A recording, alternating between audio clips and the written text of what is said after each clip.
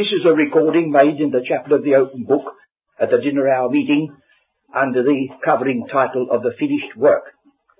And we shall be considering the Acts of the Apostles for a little period, because this is the only inspired history we have that links the earthly life of Christ with the subsequent development of teaching that leads right on to your calling and mine in the glorious epistle to the Ephesians.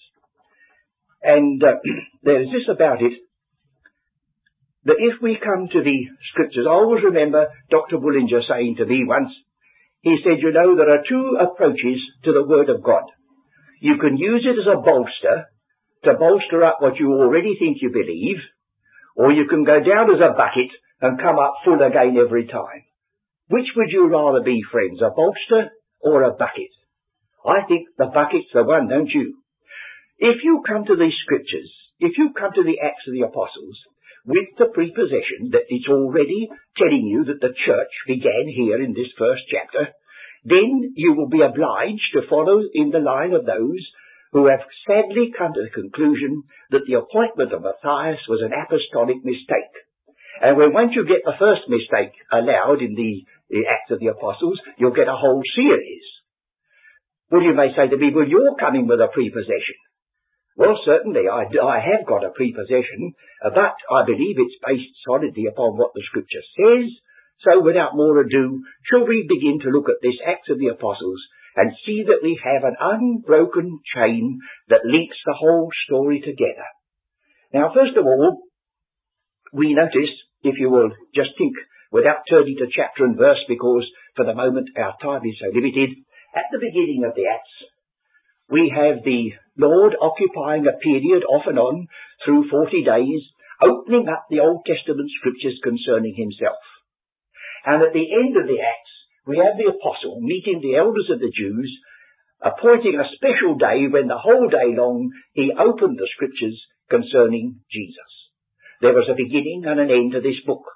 And then in the first chapter of the Acts, in the upper room, in that little upper room, Peter said these words, that the Holy Ghost by the mouth of David spake. And in that hired house where he met those in the last chapter of the Acts, he said, well spake the Holy Ghost to our fathers, you see. So there's something there that says there's a beginning and there's an end, there's a complete statement. There's nothing unfinished about it. Some people jump to the conclusion when it says in the last verse, no man forbidding him, that we've got to go on and find further extras. But when we get there, it'll be some little time when we get there, I think you'll see that is a concluding note instead of an extending one. Well now, if I go back, I would like you to get one passage, the 28th chapter of the Gospel according to Matthew, just for one statement. Just for one statement, and then I'll be able to link that with those that you know without turning to the actual Scriptures because of our time. 28th chapter, verse 16. Then the 11 disciples went away into Galilee, into a mountain where Jesus had appointed them. And when they saw him, they worshipped him, but some doubted. There were 11 disciples who saw him. Now I'm going to quote from 1 Corinthians 15, that our Saviour, after he was raised from the dead, he was seen by 12 apostles. The Apostle Paul writes, he was seen of the 12. And afterwards, he says, he was seen of me as one born out of due time. Would anybody in his senses, if he read that statement in the newspaper, conclude that Paul was the 12th?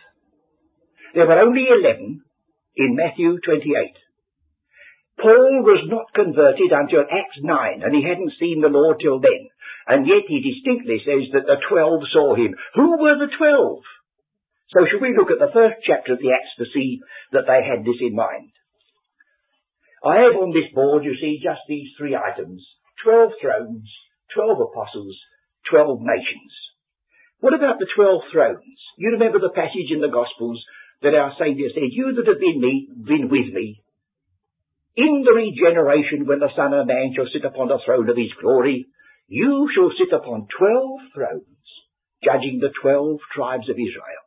Well, Peter could not say, all things are ready, come, as we found in the parable, because someone who knew the scriptures could have said to him, but you haven't got one throne, there's only 11. Would you say, oh, that's a minor detail, not with God. He said 12 thrones, 12 tribes, each one having its own, as it were, judiciary, and here they are. So Peter is first of all concerned with that. Would you look now in Acts 1? It says in verse 15, and in those days Peter stood up in the midst of the disciples and said, the number of names together were about 120. That's put in brackets. It wouldn't make any difference to us if it was 130, would it? But 120, if you write it down in figures, is 12, isn't it? That's the first one. There's going to be a series of these 12s, as though it's going to rub it into you. 12. Men and brethren, this scripture must needs have been fulfilled, which the Holy Ghost by the mouth of David spake before concerning Judas, which was guide to them that took Jesus. So this man is not ventilating his own ideas, is drawing attention to an Old Testament prophecy which had now been fulfilled. And he says, we've got to do something about it. So it says in verse, and let no man dwell therein, and his bishopric, that is verse 20, his bishopric let another take. The word bishopric there is rather antique, but it's good enough. His office. Somebody else has got to step in and take the office vacated by Judas. Wherefore of these men, which have companied with us all the time that the Lord Jesus went in and out among us, beginning from the baptism of John, unto that same day that he was taken up from us, must, there's a point there to remember, it must be from that group, must be ordained to be a witness with us of his resurrection. A witness in the New Testament is not someone who just heard somebody say something about something. You know, the travesty of somebody told somebody and they told somebody else and the thing grows and gets so garbled. No. In the New Testament, a witness is an eyewitness. He says, I was there. I saw it. Well, the Apostle Paul wasn't there. But he was persecuting that very self-same little company a year or two afterwards and was brought down to his face on the ground in Acts 9. So here was the gap. It was to be filled. Now let's turn back to the Gospel according to John and see that the Apostle Peter had got a warrant for this insistence. 15th chapter, verse 26. But when the Comforter is come, whom I will send unto you from the Father, even the Spirit of truth which proceedeth from the Father, he shall testify of me. Well, this, of course, is pointing to the day of Pentecost, isn't it? Then it says, and ye also shall bear witness. Why? Well, because you're a very fine set of people? No. Because you're a very learned lot of people? No. One thing. You have the qualification of being a witness. You can say, I was there. In a court of law, there's no inquiry as to whether you've got letters after your name, whether you could pass the 11 plus or anything, as long as you've got common sense. If you can say, I was there, you stand in the witness box and give. But if you say, well, I wasn't actually there, stand down. We don't want your testimony. It isn't valid. So you see, our Saviour said, and ye also shall bear witness because you have been with me from the beginning. Now come back to Acts 1 and see how that was bearing upon Peter's testimony. Verse 21, we read it just now. Wherefore, of these men which have companied with us all the time that the Lord Jesus went in and out among us, isn't he basing it upon what the Lord said? So you see, anyone, for any reason, whoever they may be, however evangelical they may be, however much they may protest that they love the Scriptures, if they set aside Matthias and say Paul was coming to his place, they've got to do a lot of distorting and twisting of the words of Christ and the testimony of this book. I just make that, I'm emphasising that, because if we go wrong at the beginning, we shall go wrong all the way along. But if we begin to see that this number 12 had to be made up, then we say this is because he's dealing still not with the church, but with the people of Israel. Well now, if you look at the close of this, just the last few verses of chapter 1, we'll dip into chapter 2 very briefly.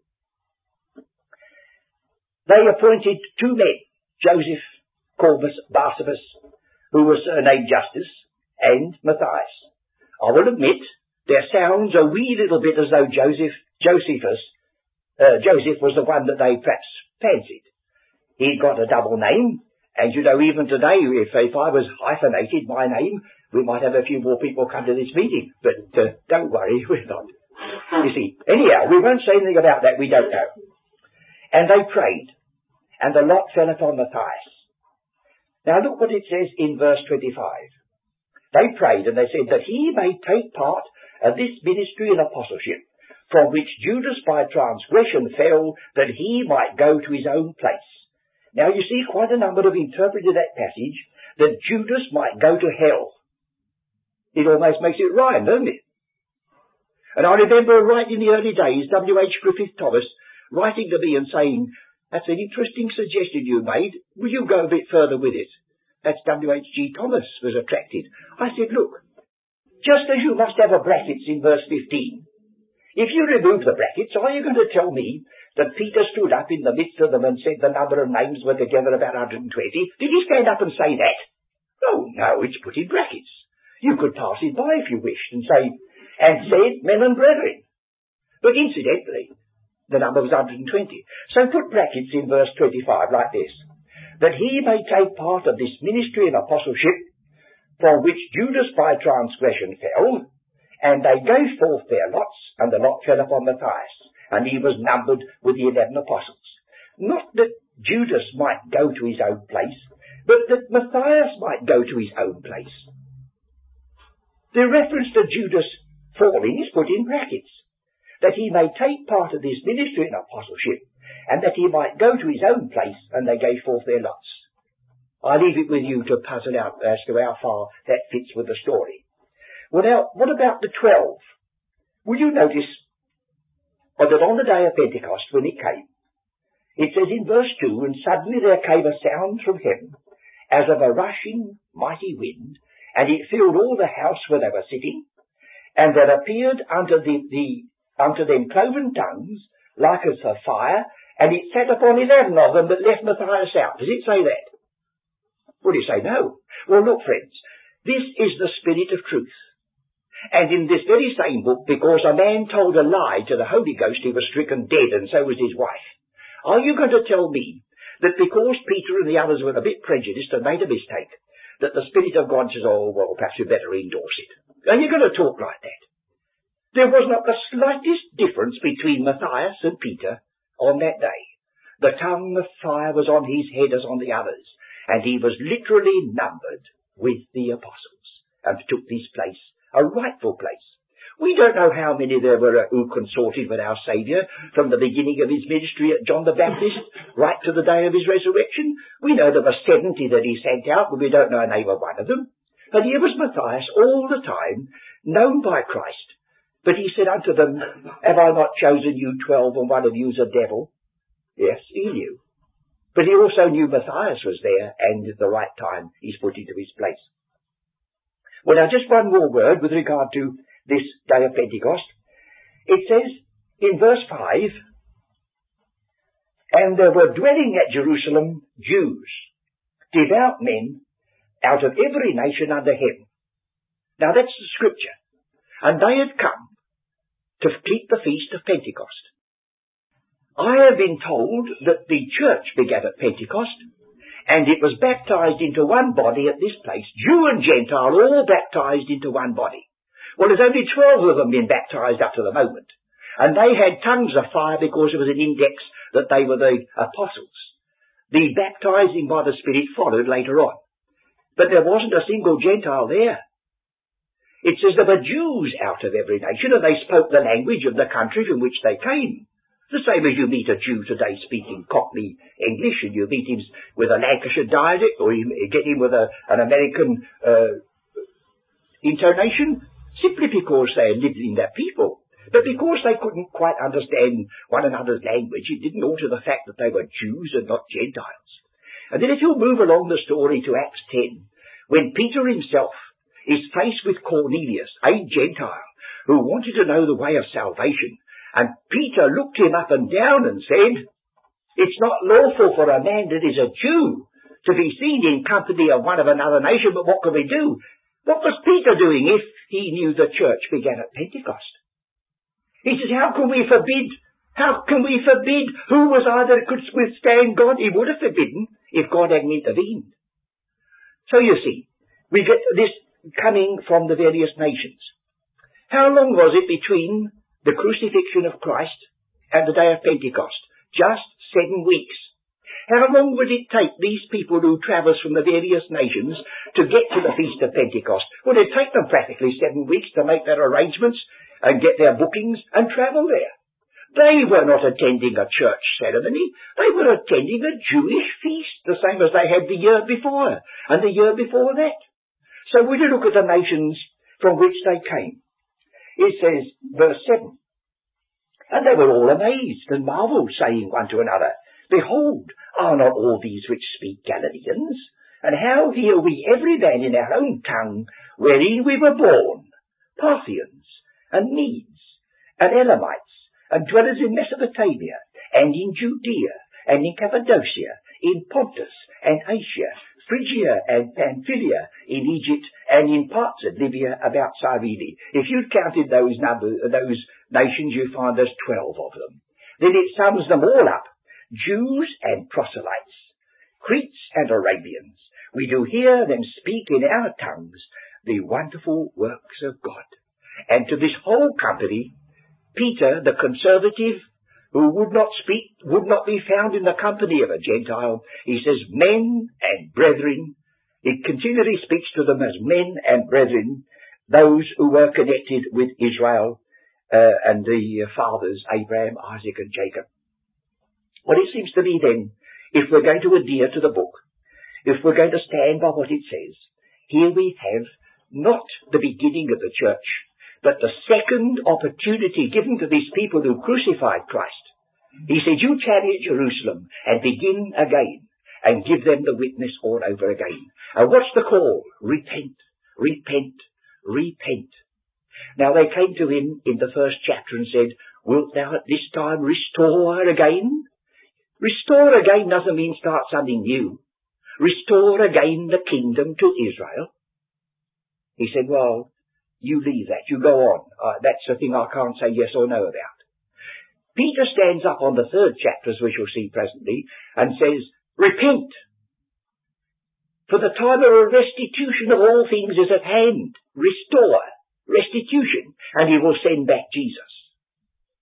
Well, that's all to do with this people's hopes of a restoration, a restitution, a time of when it says, comfort ye my people, and so on. But would it take place? We don't know, unless we read the book. But we see there came a time when there was raised up another man who said to this very people, who had had all this witness, seeing you count yourselves unworthy of everlasting life, lo, we turn to the Gentiles. That's where the door opens for you and me. That's in the Acts 13, not in Acts 1, 2, 3, 4, 5, 6. No. So if we just patiently wait, God's not forgotten us. But if we intrude and get into the wrong box, we may have the Lord saying to us, how camest thou in hither? You see, rightly dividing the word of truth robs you of nothing, but it gives you your own, so that you can stand square and firm upon thus saith the Lord. Have a little pity for me, friends, when I've got Acts 1 to 28 to canvas. I'll have a little pity for you too. But there's one thing about it. I don't see anybody here having a comfortable snooze. You come in here I hope to give me the opportunity of breaking the bread of life. But of course, unless you patiently masticate it, digest it, afterwards it may give you spiritual indigestion, but I hope not.